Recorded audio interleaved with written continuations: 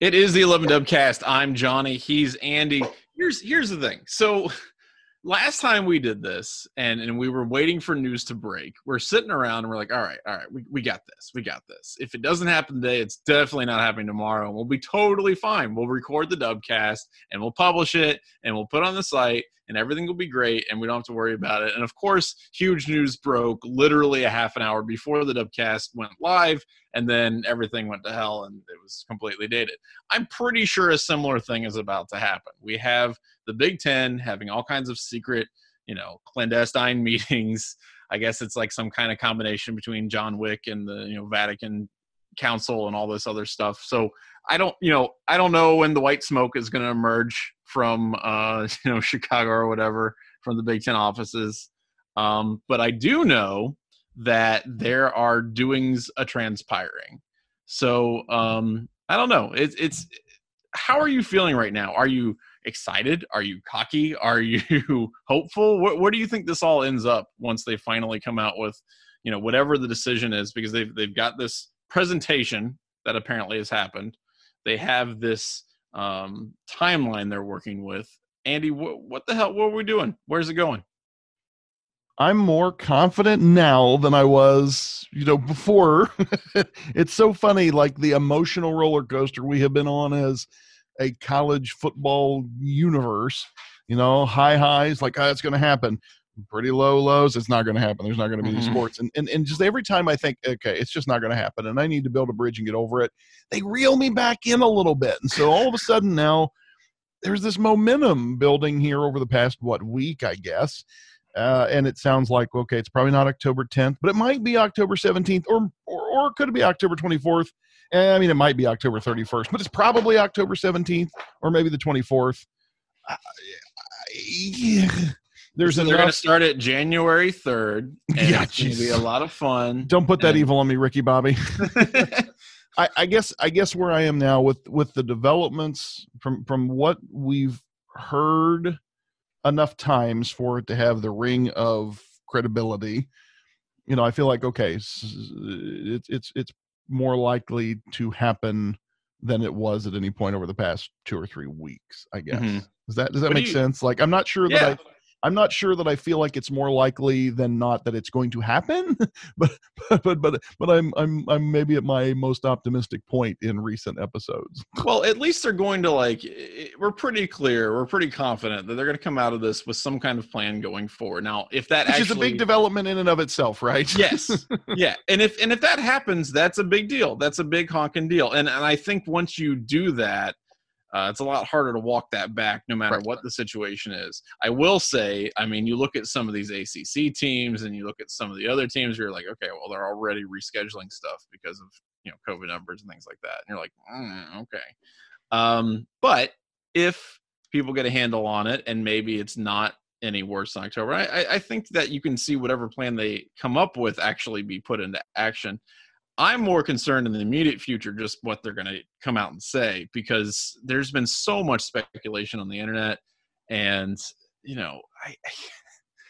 I just am so tired of it at this point. And here's the thing, man, and we talked about this last week, and it still bugs the hell out of me. I understand that people want to say, I was right, I had the info first, I know what's going on. But what I don't understand is how anyone can act confident right now. It's weird to me that even guys like Dan Patrick are sitting there on their radio shows and going like, I got the inside scoop, guys, this is the deal.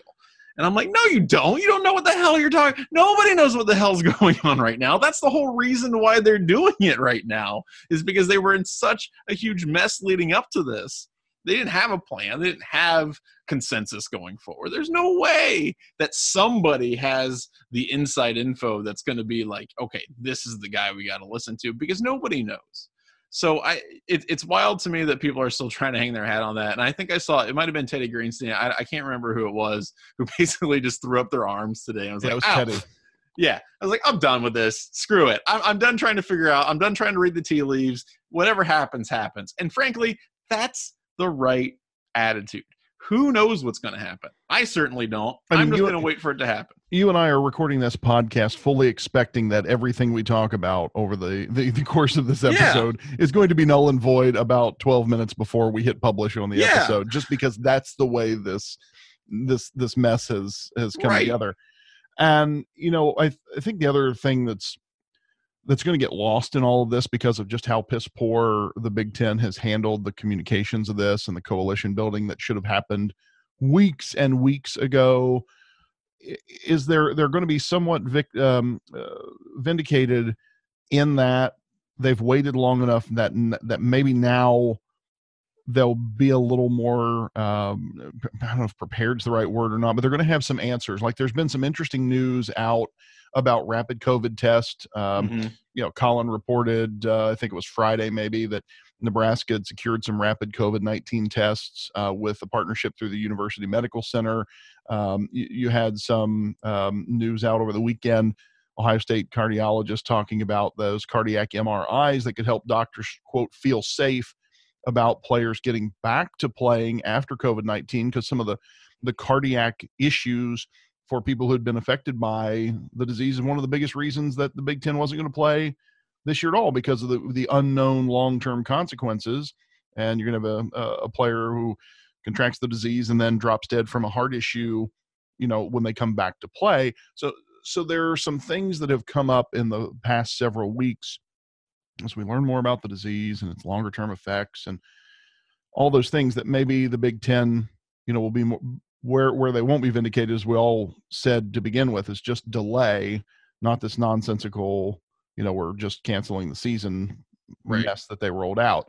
Which it becomes increasingly absurd each passing week that they didn't just say, like, okay, we might have to delay things. Like, I don't understand. I still don't understand. I didn't understand it then, and I definitely don't understand it now, why they would come out and say, and Kevin Warren would be like, okay, we're canceling the season. It will not be revisited. Like, are you really? on August 11th, you're going to say that. And here we are over a month later and going, man, what are we going to do to get them back on the field in a month? How is that possible? It's just been goof troop since the beginning, and I don't know, man. Like I said, I don't know what's going to happen. I hope they come up with a coherent plan. I hope it works. I hope it makes sense, and I hope it's sooner than later. And here's the thing: I hope it's based on evidence and science, and that's why I do like the fact that they've had doctors on board and people out there who have really been vetting this stuff and been intentional about it. Because as frustrating as it's been to watch this all unfold and watch a bunch of idiots try to predict what's going to happen, I do appreciate that, albeit very late, they are trying to do this in a deliberative, rational, scientifically based way. Again, they probably should have tried to figure this stuff out and had some kind of ongoing plan a long time ago, but this is the process that I think I personally feel comfortable with going forward. I would not have felt comfortable if it was just a bunch of coaches in a room saying, like, hey, should we play? And then everybody raising their hands and saying, all right, let's go. Like, I don't think that would have been adequate, but I think the way they're doing it now is a little bit more, I don't know. It makes sense. It makes sense for the situation and what they're trying to accomplish. Yeah, and there's some interesting things happening in terms of Ohio State's involvement, because you've got Gene Smith and President Johnson and Dr. Borchers, and Dr. Borchers' first name escapes me, but head team doctor, I think, was the so they've all been very involved in sort of this resurgence of conversations about whether to have a fall season, and if so, when. I think Borchers is on one subcommittee. The president was on the subcommittee that supposedly was meeting or voting over the weekend to put forth a plan to the full council of presidents and chancellors, who will ultimately decide whether or not we're going to roll the dice on this thing. And it sounds like Ohio State has had a relatively influential voice now. And maybe you could go back and say, well, gosh, it would have been nice if those folks had that same share of voice, a month ago, 2 months ago, when this was happening. But it's just clear that there's been a lot of movement, even though the Big Ten has been radio silent, in essence, basically since the initial bungled rollout of the decision to cancel. But it does sound like, the Buckeyes have had a pretty good size share of voice in getting this thing back on track. Yeah, well, and as they should. I mean, Ohio State is Ohio State and the bellwether for the rest of the Big Ten. And that's, look, when it comes to sports, I think that's fair. A lot of people would say, well, this is the Big Ten, and in conferences like this, usually, you want everybody to be on board. You want it to be unanimous. You want everybody to have an equal partnership and voice. But the truth of the matter is that Ohio State is a big part of why the conference is as financially successful as it is. And yes, they're the most organized. And frankly, Ohio State has an incredibly well-run and professionally developed athletic department. I don't know that Rutgers, for example, necessarily should have the same kind of input on all of this as Ohio State. I'm not saying that, in terms of like, well, if you don't play football good, then you can't be, you don't get a voice. I'm not saying that. I'm saying institutionally, Rutgers is a mess, and that they may not have earned quite the same voice as Ohio State, which can kind of, I think, walk and chew gum at the same time when it comes to medical concerns and sports concerns. I think Ohio State has the capability to do that. I don't know that every other conference, or every other university in the Big Ten necessarily has that. By the way, when I think of like Nebraska, for example, super big time advocating for college football, I don't take that quite as seriously as maybe Ohio State does, right? With the Wexner Center. That's great. If you like football, that you've got that, legendary institution on your side, but I don't know how much that means in the overall conversation. So I do like that Ohio State's kind of leading on this, because I think they have the capability to, on both sides of it, and trying to figure out a rational and safe way to kind of go forward on this thing. So that's, like we said, I don't know if this is going to hold up in 12 hours. I really don't. I have no idea. But hopefully when this publishes, people go like, oh, yeah, Johnny and Andy. Yeah, that's the smart guys in the room. I have no idea. And it could come out that Sir Yacht was right, and they're playing on the 3rd, and Ohio State's going independent. I don't know. So we'll see. So that's that. And it's always evolving. It's always moving, but that's kind of what I like about sports and sports reporting. It's kind of interesting to follow that path. It's just a shame that it's in such a weird, crazy, difficult situation. We've got other stuff going on though. Ohio State doesn't sit still. No, nothing ever sits still in the sporting world. And it's particularly at Ohio State. 2 major components of Ohio State's football team are going to be gone, and whatever the season looks like. Shaun Wade obviously is probably the most well known, but you miss Wyatt Davis too on the offensive line. So this is interesting, because let's say Ohio State plays 8 games, right? And they are missing 2 huge components of their team. I mean, Shaun Wade, the dude's going to be a first rounder, right? He's, a lot of people are projecting him top 10 pick. If they win all 8 games, but maybe they don't look amazing, does the committee look at them? Do they say like, well, okay, guys, you only did 8 games and you're missing these 2 major parts of your team. Are we going to cut you some slack? How big of an impact, Andy, do you think this is on the team? Yeah, they won't cut them. They won't cut them any slack. Ohio State will never get any slack cut. I don't believe that. We've seen enough. We've seen enough game film of how these bloody committees have operated to know that Ohio State just isn't going to get the benefit of the doubt. Right. 9 times out of 10. And I realize Baylor and TCU fans will say, well, actually, and you can just go sit down and pound sand. But I don't care. You have no argument. So what I think will be interesting is, to some extent, everybody is dealing with the same things right now. You had Oregon's big man on campus opted out. You've had SEC players have opted out. Yep. There was some discussion that Oklahoma was going to have 12 or 15 players out due to COVID, and they still won a bazillion to 0 or whatever it was. Although, the Big 12 slate wasn't looking real good for a while. It looked like no, it's not. there were some very heinous crimes committed to the game of football over the weekend. So, I don't know. The part of the question that you alluded to there that I think is interesting is what happens to an Ohio State team if only 8 games are played as opposed to 9 or 10. Is 8 games enough? And I think a lot of us kind of feel like 8 games is the minimum, right? That have to be played to really probably be quote unquote playoff eligible. And what we mean by that, in other words, is that if Ohio State starts the season, whether or not the Big Ten gets early enough, let's say they did start October 10th and you could roll with a 10-game season, and potentially a Big Ten conference championship game. Or if you start a week later and maybe it's a 9-game season with a conference championship, there's just not going to be a lot of room for error. One of the things about starting later, there aren't going to be those 2 or 3 potential bye weeks to collapse or reschedule games in if games get canceled or postponed or delayed or whatever because of COVID infections. So let's say you start with only a 9-game season and you have to cancel one game because, one team or the other can't play. Then I think maybe you have some issues in terms of how the playoff committee looks at whatever team that happens to be. That's not just Ohio State, whatever team that happens to be. Right. Does Ohio State get sort of the benefit of the doubt because they're missing 2 of their potential first rounders? No, I don't think they do at all.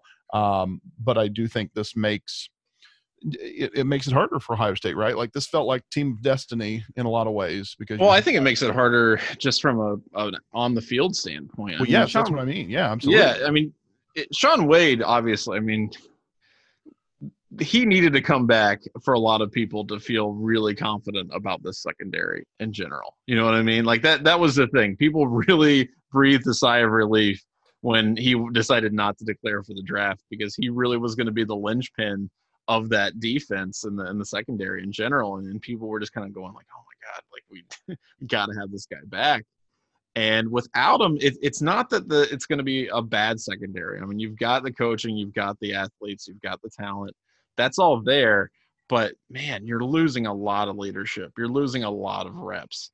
And in a season like this, you need reps. You need a guy who can be the field general, who can tell everybody else on the field what the pre-snap coverage has to be. Like, all of that has to be present on the field.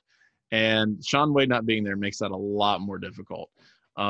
So I think that's a huge blow to the defense. Offensively, I mean, I think Wyatt Davis is an excellent offensive lineman, obviously. I think they'll be able to cover his loss a little bit more easily. But, again, you're still dealing with, a lot of guys who you just don't necessarily I don't want to say trust because it's not like they're awful people or anything like that or they can't play the game. But he, again, was another – kind of cornerstone of the positional group that he was in. And, if you feel cool about Gavin Cupp, that's great. I hope you do. But he's not Wyatt Davis, and losing him, I think, is very similar actually to losing Shaun Wade because it is a lot of snaps, a lot of leadership, and in a season where things are going to be super hectic, assuming it goes forward and whatnot. You need to have some steadying influences, and the offensive line obviously is a big part of that. Like you have to have stability there, and it's Ohio State's had that in the past 4 or 5 years. They've had a really good, solid core of offensive linemen, and I don't know that you're necessarily going to have that in 20. Yeah, I mean, you look at Davis, as one of the linchpins of what could have been the most talented offensive line in the country, or certainly one of the small number of most talented offensive lines. I mean, I think every guy was like they're all 4 or 5 star guys. If you go back to their recruiting classes, I think they were all like top 60 guys. It's crazy the amount of talent that had been assembled in that position group. So, it is, you're right. There's more depth there in terms of proven commodities or guys that you feel like can step up and take that spot. Right. Than with the Shaun Wade position. That's a challenge, right? That's going to be a real challenge. And you probably felt a lot more confident just about the offensive line in general going into this season. Defensive backfield, maybe you were feeling like, okay, they're good first tier, but you're concerned about depth. This line, Colin had a great piece Monday talking about, kind of your 5 first takes on how Wade's opt-out will affect this season. And, he talked about depth. And it's like there are a grand total of 4 cornerbacks on the roster who aren't true freshmen, right? So that's a big issue. Now, you trust Kerry Combs. He's the man with the plan. He likes to run a deep rotation. So he's going to figure it out. I have faith in him in that regard. He'll make the best of the situation. But daggone, it's going to hurt. It's really going to hurt. And so, we'll see what happens. And the other thing that's interesting, go back to our initial topic of are we going to start on the 10th, the 17th, the 31st, January? When is that? I'll be really interested to see if either of these gentlemen, I honestly don't think Shaun Wade will opt back in regardless. If they say they're going to start on the 10th, I still feel like he's just ready to go to the NFL. You know, I think so too. Watched week 1 of the league and said, no, I'm good.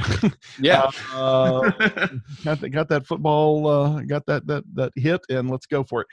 You know, Davis sounded like, you know, because these guys have kind of made the media rounds and or been vocal on social. You know, I could see Davis coming back potentially, saying you know, because if you wondered if the reason they were pulling the trigger, because other people that were opting out spoke up weeks ago, you know, in other programs, and Ohio State's guys were kind of keeping their powder dry, and I think, you know, because they know they're national title contenders. So maybe you wait, you know, if you know you're going to be playing in the Poland Weed Eater Bowl,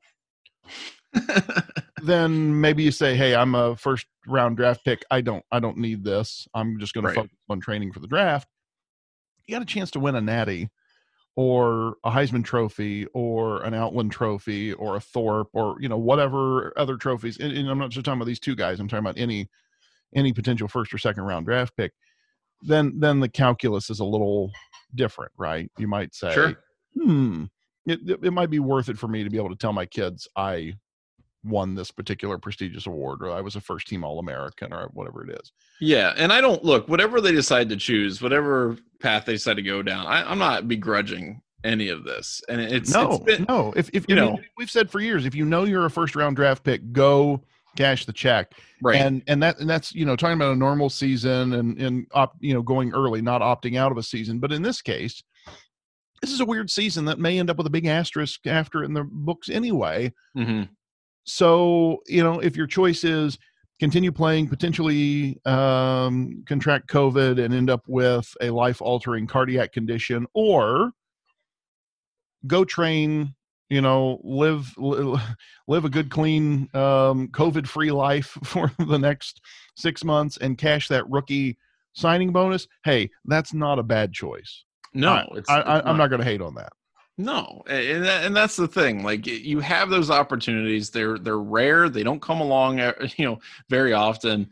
And it's not like the Wades in general have been, you know, slow pedaling this and going, oh, I don't know about football this year. I mean, Randy Wade obviously has been at the forefront of trying to get this thing back in action. So this is, you know, this is something that's personal for Shaun, and I wish him all the best. It sucks for Ohio State football in 2020, but for him, I think it's a great opportunity. And it's interesting because we talked about this a little bit before September amongst ourselves and 11 Warriors, and whether or not players would want to take this opportunity. Would they try to go to the NFL, or would they kind of try to do this, you know, shortened, truncated season and just see what they can get? And I was always of the belief that if you have some kind of pre-draft evaluation where they think you're going to go in the first round or even the second round, I'd dip. I'd be like, you know what? I don't know that 6 or 7 or 8 games where half the team has COVID and they can't play, or we had to reschedule something 20 times, or we can only play conference opponents and our conference sucks.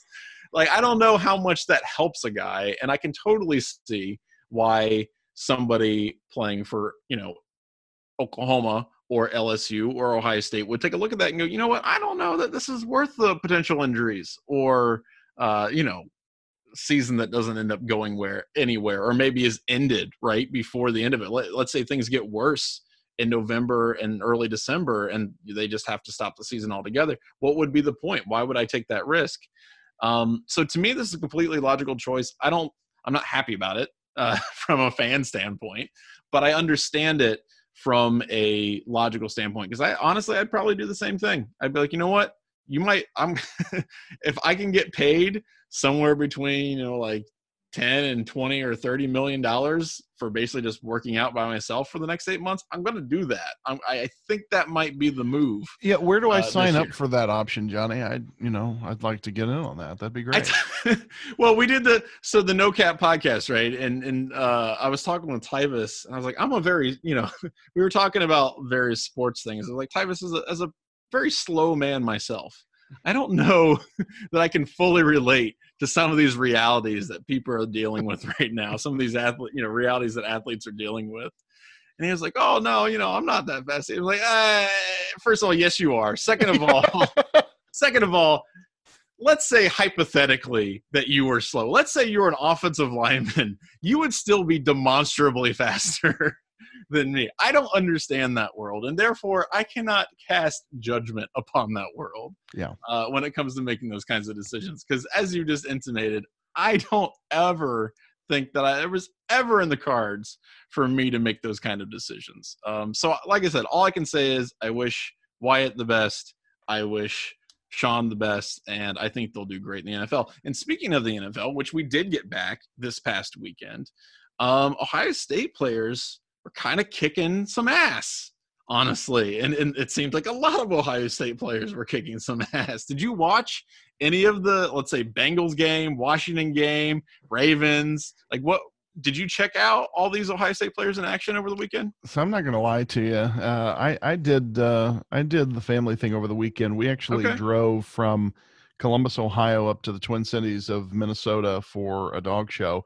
Oh, that's right. Outdoors, socially distanced. Masks were worn by all, and Nice. The number of folks in the immediate ring area were limited by the show stewards. Hats off to the Norwegian Elk Hound Association of Minnesota for running a very clean and COVID conscious show. Very, very impressed with that. But because of that, we were at the Washington County Fairgrounds all day Saturday and Sunday, watching the dog shows, participating in the Stunning Mrs. Vance, and our beast did very well. Super proud of them.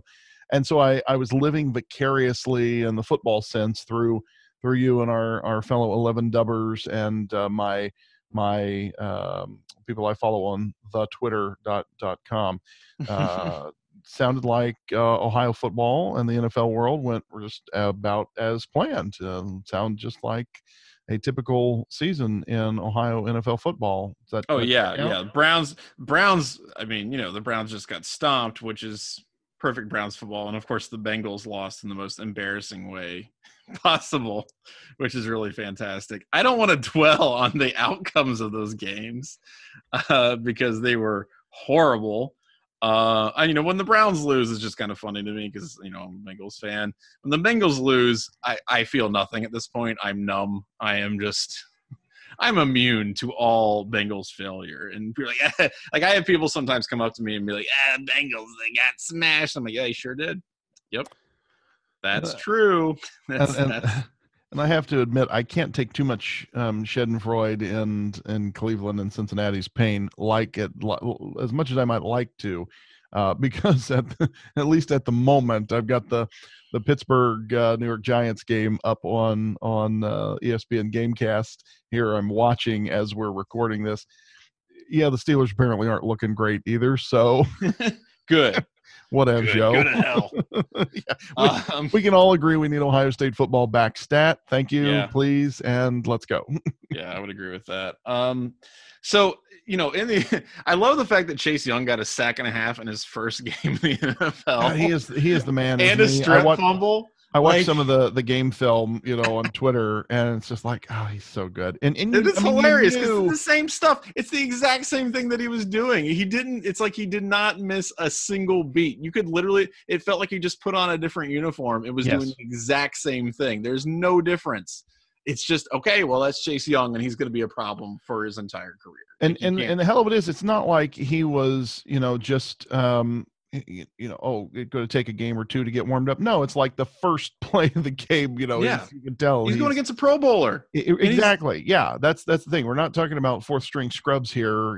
Because the line's been depleted by COVID or whatever. It's like you're going against a guy who has paid his dues, and So he got Chase Young does Chase Young things. He's Chase Young, and he's going to be Chase Young. And I don't, anybody who was worried about his skills or whatever not translating appropriately to the NFL, it's completely unfounded. The dude is the real deal, and he's, like I said, he's going to be a problem for a long time. J.K. Dobbins didn't get a ton of opportunities against the Ravens. He still had a couple touchdowns, which was sweet. But I just want to say it pisses me off that the Ravens drafted him. At least when at least when Ohio State guy goes to Cincinnati or Cleveland, I can at least take some solace that, well, they're going to an Ohio team, and that's fine. And if they do well against the team that I happen to root for that is not Cleveland or Cincinnati, it's not the end of the world. In this case, it's the end of the freaking world. So, I love that guy as a player, and the fact that he's on the Ravens really, really just torques me off. Yeah, I think here's the thing. I think what's going to happen is they will figure out better ways to get him involved in the offense. Well, they need to. Yeah, and the thing is that he had 2 touchdowns. They were pretty much short yardage, right by the goal line touchdowns. I think he's going to be really scary for them rolling out of the backfield. And they did that a couple times. They had a couple plays where they put him in motion, and the defense kind of had to account for him, but I think they were more concerned about Lamar Jackson, which is fair. I just think he adds an element to that rushing attack that Mark Ingram doesn't. Although, Ingram, pretty damn good football player in his own right. So I'm just really curious to see how they try to do it. Right now, it just doesn't feel like they know exactly what to do with them. But I think once they figure out what his skill set is and what that looks like in the offense, in live football, I think they'll I think they'll open it up for him a little bit, which is good, which is good. And here's the thing. It's not just, recent guys. Obviously you've got JK and Chase Young tearing it up, but Dwayne Haskins, who did not have a good start to his game, comes back and leads Washington to a comeback win. Pretty kick ass. Terry McLaurin, which, Terry McLaurin, first of all, I love the fact that he's kicking ass because he's a great human being. Like, he's a really genuinely nice dude in so many ways. And also, it's hilarious because nobody expected this from Terry McLaurin. Nobody thought Terry McLaurin was going to be this guy who is just, the best wide receiver on an NFL football team, but he is. And I think him and Haskins will continue to develop, and he's going to get better. Dwayne Haskins is going to get better. I think that'll work out. Joe Burrow, I thought played really well. I didn't get to watch it because of the NFL's asinine broadcasting rules, but from what I did get to watch and highlights and other things like that, he does not seem overwhelmed by the game at all. Bengals have a trash offensive line, but I think he did the best he could with that. Yeah. And he had a little bit of, a little bit of Buckeye on former Buckeye violence done to him when Bosa sacked him in that game.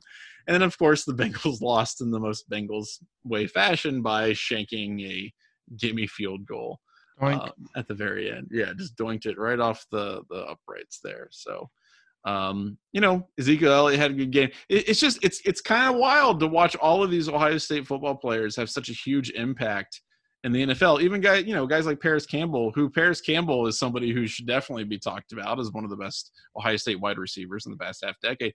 But maybe he's not, and he did a really good job for the Colts. So like I said, it's kind of wild because you see a lot of these guys make a pretty big impact across the NFL, whereas I think previously you might have thought, like, I don't know, you pick 1 or 2 guys to follow, but now it feels like I'm actually going to be invested in a lot of football, a lot of NFL football, a lot more than I used to be because there's so many guys to pay attention to. Well, and you've got, you left out Carlos Hyde, got his first touchdown as a Seahawk. Carlos Hyde, who I once shared a physics lecture with. So fantastic. We were classmates there for a brief period of time. That was I don't think we ever spoke, but I knew who he was. Which is important. By the way, another guy, you can look, we have it on the website, obviously, but underrated stat and underrated football player, maybe not by us, by Ohio State fans, because I think we all recognize the importance of the punt. But Cam Johnson, look, 5 punts, almost 54 yards per punt, 3 inside the 20. Dude, that's a damn good performance.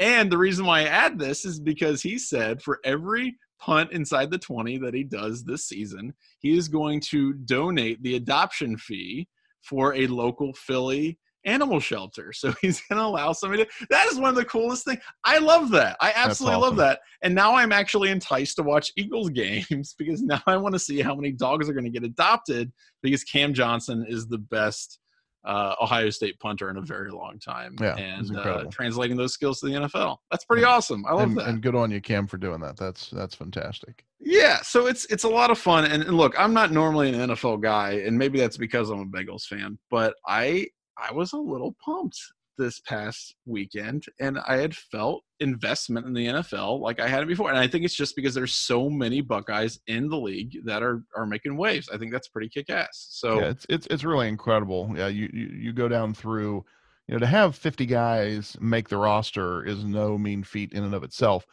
And then when you go down through it and look at the production they had in week one, it's the real deal.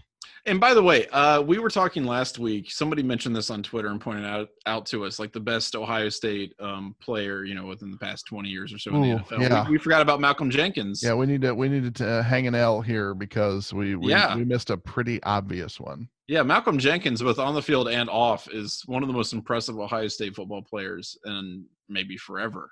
And given that the guy, he's won a Super Bowl, right? That's. It's pretty damn significant. So I'm a big fan of Malcolm Jenkins. I think the dude is definitely made a really big career for himself, in Philly and New Orleans and all that. And one of my favorite players when I was, still in college, honestly. Like I thought he was one of the best defensive players in all of college football. And I'm really glad to see that he had such a successful career and has had such a successful career in the NFL. He's a really interesting cat and definitely has made some good moves at the pro level. Shame on us for forgetting that guy and had 6 tackles and a pass deflected in his game Sunday. So continuing to what, a decade into his career now. Like how many years has he been in the league? I think it's been longer than that. What year? Yeah, I guess it'd have to be now. I mean, he's Mr. Longevity. He's 32 years old. Yeah. Wow. So he was drafted in NFL terms, right? Yeah, he was drafted in the 2009 NFL draft. First round. So yeah, I mean, we're in his second decade. So Yeah, which is, that's some damn good work out of him. So yeah, like I said, I'm going to keep following the NFL and checking all these guys out. One interesting guy who did not show up super big on the sheet was Michael Thomas, who I think lays claim to maybe the best wide receiver in the NFL right now, but they focus so much on taking him out of the game that the Saints ended up kicking the crap out of, Well, and I think read that he had a high ankle sprain. He's a little hobbled. So, that's a challenge. Said he thinks he'll be able to play through it. Doesn't sound like he's expecting to take any time away, but still, it's a thing. Yeah, so that's, like I said, it's a lot of fun. It's cool to watch these guys, and the NFL is back, so you can watch that. You can check it out. So that, I think, serves as a pretty good segue into Ask Us Anything. But before we do that, we want to remind you that the Dubcast is sponsored by the Dry Goods Store at 11warriors.com, drygoods.11warriors.com, shirts, hats, stickers, all kinds of great stuff, masks, beanies. I still love the winter hat, and it is getting slightly cooler out, which I get so overeager, honestly, like so stupidly overeager. As soon as it dips below 75, I'm like, all right, winter's coming. Let's go. I put on my sweater and my jacket. I'm like, all right, I love it. And then it becomes, it's 90 degrees in October and I refuse to take off my hoodie, but I'm excited. I'm pumped. And so there's a lot of good stuff in that store. Check it out, buy some stuff, get yourself ready for fall. So let's do Ask Us Anything here. Remember, you can send us questions to Ask Us Anything to dubcast@11warriors.com or @11dubcast on Twitter. Let's start with our good friend Matt. Matt wants to know, I'm sure nothing of importance will happen this weekend. And actually, that seems to have been true. So in case good call, Matt. You were on it. Well, that's right. Your crystal ball is undefeated. That's right. So follow Matt and make sure that you send him all your Venmo money. So here's his question. He says, what's on your Bangers Ohio State playlist? Of course, there's Across the Field and Buckeye Battle Cry, but what else? I will cop to just at times putting on nothing but Ohio State marching band music, which, by the way, this is a good plug. There is a great documentary on Vimeo right now. You have to buy it, but the funds go toward a TBIDL scholarship fund. I want to say it's called TBIDL 141. I think Okay. is the title. But if you go on the marching band's webpage or any of their social profiles, there's several links to it. It's a nominal fee on Vimeo, but if you are like me and have an Apple TV or some other streaming device, you can stream it on your regular television. You don't have to watch it on a small screen or laptop or whatever. But a really cool documentary about the 140, I think it's 141, 141st edition of the marching band, something along those lines. But it's really great, kind of behind the scenes footage. But so anyway, back to the question. I have been known to, because in the days when I still bought CDs, and I don't know if they still put these out, but the marching band used to put out an album basically every year. Yeah. Would have different themes. There was one that was called Buckeye Blockbusters. And so, of course, in addition to the regular school songs, they will then have a selection of other songs that they perform. And so I've got 2 or 3 of those CDs, some from my undergraduate days, others that I've just picked up over the years. And so I love them. But so Les Reg, which is the song that they play, of course, when they're doing Script Ohio, I love. I think it's fantastic. Love We Don't Give a Damn for the Whole State of Michigan. I will sing that every time it comes on in the car. Love, and of course, Carmen, Ohio. I've said this on the show before. When I'm in the stadium for a game and we sing Carmen, Ohio together, I always get choked up. So yeah, those are some of my favorites. But those albums, I would highly encourage you to go and listen to, because and some of them I think some of them are available on Amazon too. I think you can actually, I need to look that up, but I think you might be able to find some of those still for download on Amazon. Yeah, you should totally do that. I'm not sure that that's what you were asking in the question, and I kind of no, it's fine. Into standing for the marching band. No, but I think that's good. I think it gets you in the mood on a Saturday, right?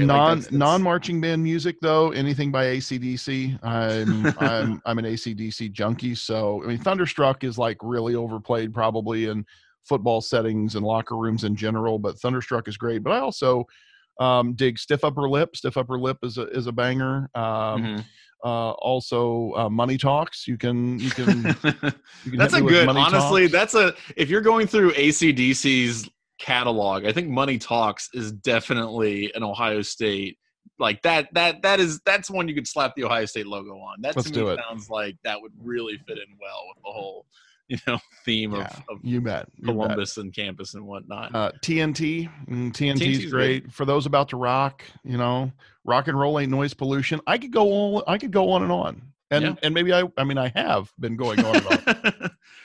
I would say let's just mix that, Johnny Lee. We'll just go to TBIDL and AC/DC, and I'm good. That's probably I like the combo. I think it works well, particularly for college football. I would say for me, I want to go back. I really enjoy. Oh, so good. And here's the thing about I want to go back. It's not originally an Ohio State song. I think it's originally, I want to say I know it's a California school song that they started and Ohio State kind of took. And I think it maybe was I did not know that. Yeah, and I think what happened was, this is just speculation on my part. I know it didn't originate at Ohio State. I'm like 99% sure it originated in a Cal school. Or maybe that's where Ohio State picked it up and originated someplace else. I think it might have something to do with one of the bowl games where Ohio State fans heard it and then kind of adopted it.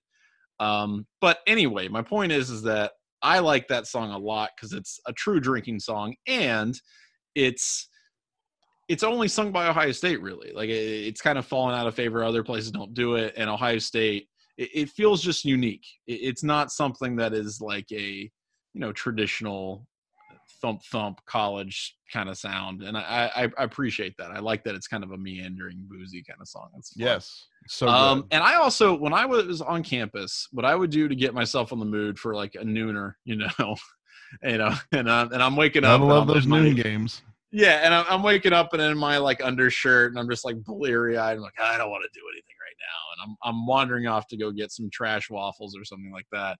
I would put on The Clash a lot, particularly like London Calling, like the entire album of London Calling. I love Rudy Can't Fail. It's one of my all-time like college Saturday songs. I love that song for college football. So yeah, that was usually Spanish Bombs. That would get me in the mood for some Ohio State football, and watching the mass of humanity kind of filter into Ohio Stadium. I always felt that was thematically appropriate. So that was kind of on my playlist. I looked this up before you go on because go. This is, so I want to go back. The song that we ripped off was called the University of California drinking song. So there you go. Okay. That's perfect. We ripped off Cal's drinking song. But hey, if they don't sing it, then it's ours. How about that? Yeah. You don't use it, you lose it. That's hilarious. That's all I'm saying. I love it. So this next question here, this is St. Louis Wookie. He wants to know, he says, I don't know if you remember a Saturday morning cartoon called Captain N, but it was kind of a super team of good guys and villains from various Nintendo games. That was basically a Nintendo commercial. By the way, I don't remember Captain N. I'm aware of Captain N. Did not watch it. What I did watch was the Super Mario Brothers Super Show with Captain Lou Albano. Is that, how do you pronounce that guy's name? I always said it Captain Lou Albano. Okay, Captain Lou Albano.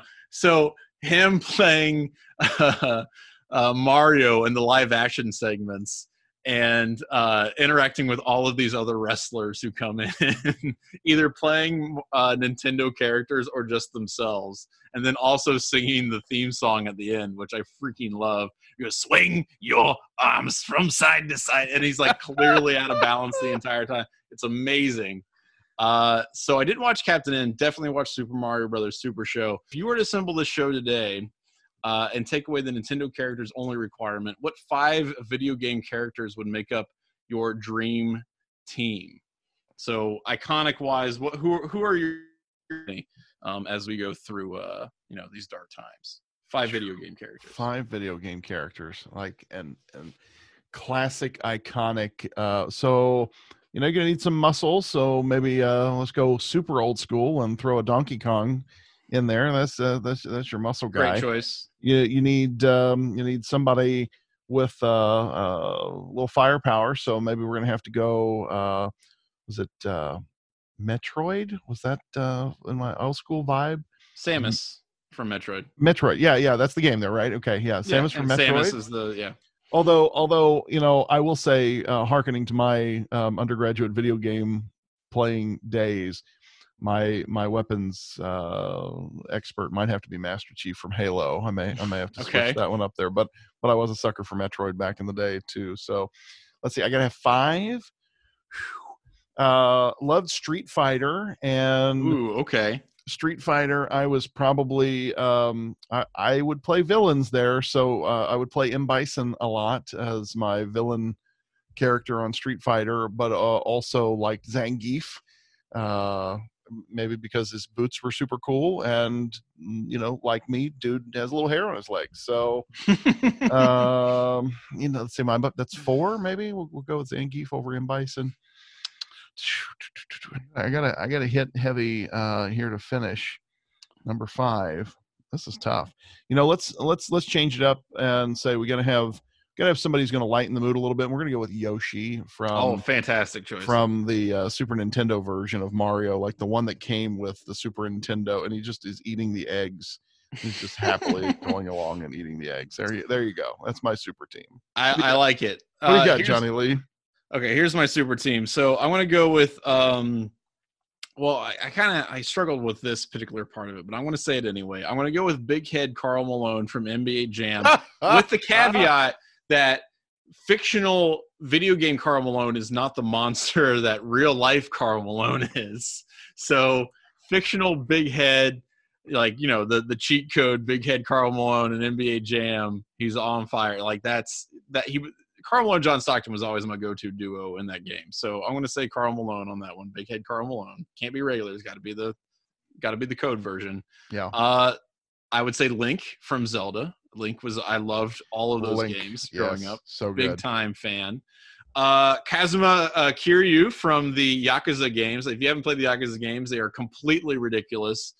Extremely stupid games where basically Yakuza members just grunt at each other and say things in really low, angry voices. Yeah, that's how you know you're a mobster. Yeah, and they like all have very dramatic entrances before they rip off their jackets to reveal their badass Yakuza tattoos on their back. So yeah, he's super high up there. So that's 3. I'm also gonna say Yoshi, but I'm gonna say Yoshi from Mario Kart 64 because he was my dude. that was my guy. Like, so it's got to be in the cart. And then if I'm going to add another one, man, that's a tough one because I'm going to say Nathan Drake from the Uncharted games. I'll roll with him. Those are like my favorite video game series of all time, and I'm a big Uncharted guy. So I would definitely say that's my dream team. I think they'd be kicking a significant amount of ass. I think that'd be pretty good. Righteous. Love it. Yeah. No, that's a great question. Thank you, St. Louis Wookie, for sending that in. And thank you, Johnny, for bringing up Captain Lou Albano. Oh my God, dude, that made me chuckle. I had totally. I saw that show once or twice. I did not watch it regularly, and I guess for that reason, I had totally either not known or forgotten that Captain Lou played that role, and that is hilarious to me. It's like one of my Captain Lou's an incredible character in his own right as Captain Lou. Yeah, I mean, one of the all-time greats, and I realize I veer off into professional wrestling on this podcast way too much. But we've been watching, some of the classics of WWF. And so going back and watching some like 70s WWF matches from Madison Square Garden, and Captain Lou, is just a fixture and was always hilarious. The show itself, I think they might have had it on Netflix at some point or something like that. The show itself is just trash. Like the actual animated part is just completely ridiculous. But the live action parts are just freaking incredible. And they had in some of the most insane, ridiculous people. And I always remember the one that struck out at me the most was when Sergeant Slaughter was on. Because I thought he was like a cool, badass guy. Yeah. And that was the one that always stuck in my head when I was a kid. But, like Cyndi Lauper was on the show, and Elvira, and all that. Like Cyndi Lauper and Captain Lou collaborated on a few different things because I didn't know that. So I guess Lou was like appeared in several of her music videos. I think he like portrayed her dad in the video for Girls Just Want to Have Fun. I did not know that at all. That's yeah. Apparently, like they met on a plane. If I'm reading the Wikipedia article correctly, when you said Cyndi Lauper, I remembered him doing something with her because I think she came on WWF at some different times. Like Cyndi Lauper, I don't know if she was at WrestleMania or something. But yeah. So apparently they became good friends after meeting on a plane.